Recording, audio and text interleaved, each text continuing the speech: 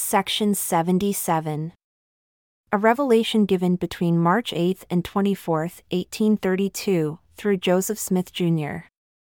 Verily thus says the Lord unto you, my servant Sidney Rigdon and Joseph, I reveal unto you for your own profit and instruction concerning the bishops of my church, what is their duty in the church. Behold, it is their duty to stand in the office of their bishopric, and to fill the judgment seat which I have appointed unto them, to administer the benefits of the church, or the surplus, of all who are in their stewardships according to the commandments as they are severally appointed.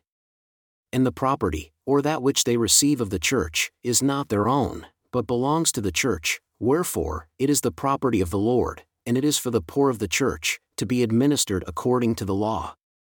For it is the will of the Lord that the church should be made equal in all things.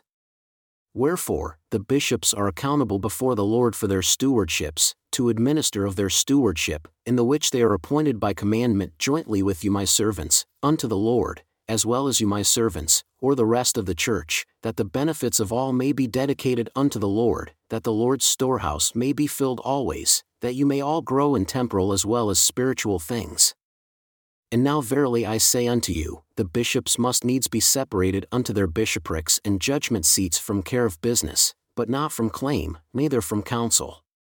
Wherefore, I have given unto you commandment that you should be joined together by covenant and bond, wherefore, see that you do even as I have commanded. And unto the office of the presidency of the high priesthood I have given authority to preside, with the assistance of his counselors, over all the concerns of the church. Wherefore, stand fast, claim your priesthood and authority, yet in meekness.